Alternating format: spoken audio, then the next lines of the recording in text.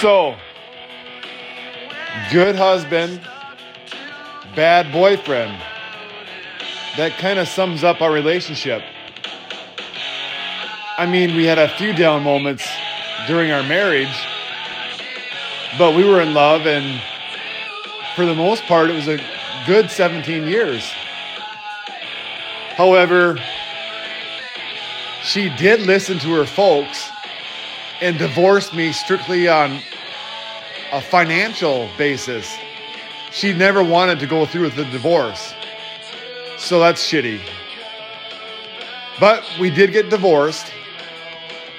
I dated a little bit first, but then basically her and I kind of got back together, so I ended it with the other gal, Tony and Mabes. I think Tony's the one that got away. Anyway.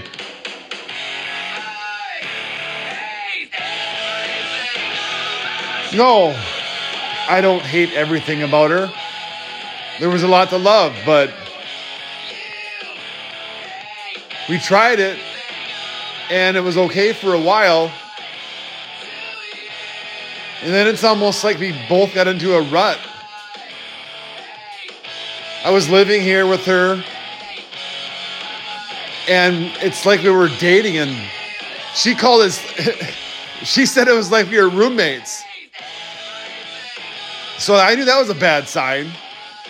Then again, I had a job I hated, and coming home to her being drunk.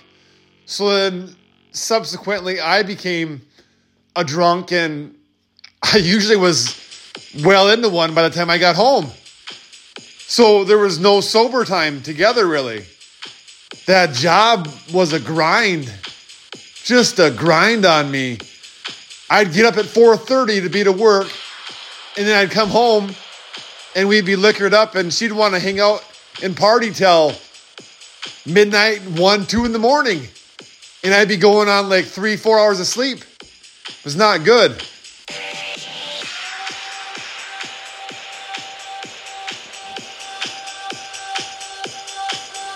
So ultimately, my decisions pushed her away and caused her to seek out other men.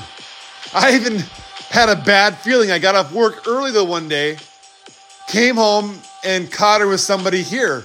They weren't having sex. It could have led to it. I don't know if I interrupted or what, but it was awkward as hell. And I just kind of took the high road and left, went around the block, this section, and then I came back and he was gone. But anyway, so we each had probably 3 different relationships, fuck buddies or whatever you want to call it. And none of them could save her from the alcohol. I couldn't either. Trying not to blame myself. But then we kind of got back together, but then I had some treatment, and they said I got to set boundaries because she was a trigger for me. And I was over her. I was moving on, and then she got sick. Oh, Shanna. And then that's when I fell back in love with her.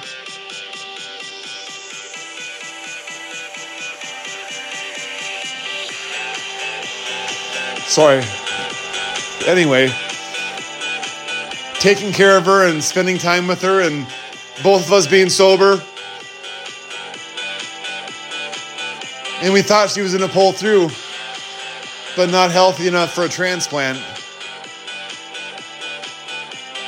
But I did what I could, and I really hope she was appreciative, and I just wish we could have had more serious or in-depth conversations, but a lot of it was around her health and, her needs and taking care of her. And the one thing I really feel bad about, I was busy farming, and we didn't think she was going to go because she drove to me pretty much on her deathbed. I don't know how she made it.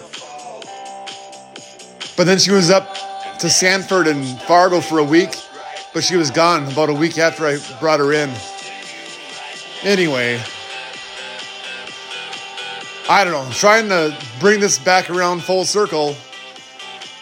Good husband, We had many great years together, raised two phenomenal young men. And then after that, it was the alcohol, the demon for both of us. I'm just lucky I didn't end up like her and pass away from a failing liver. Anyway, I think that'll end this segment.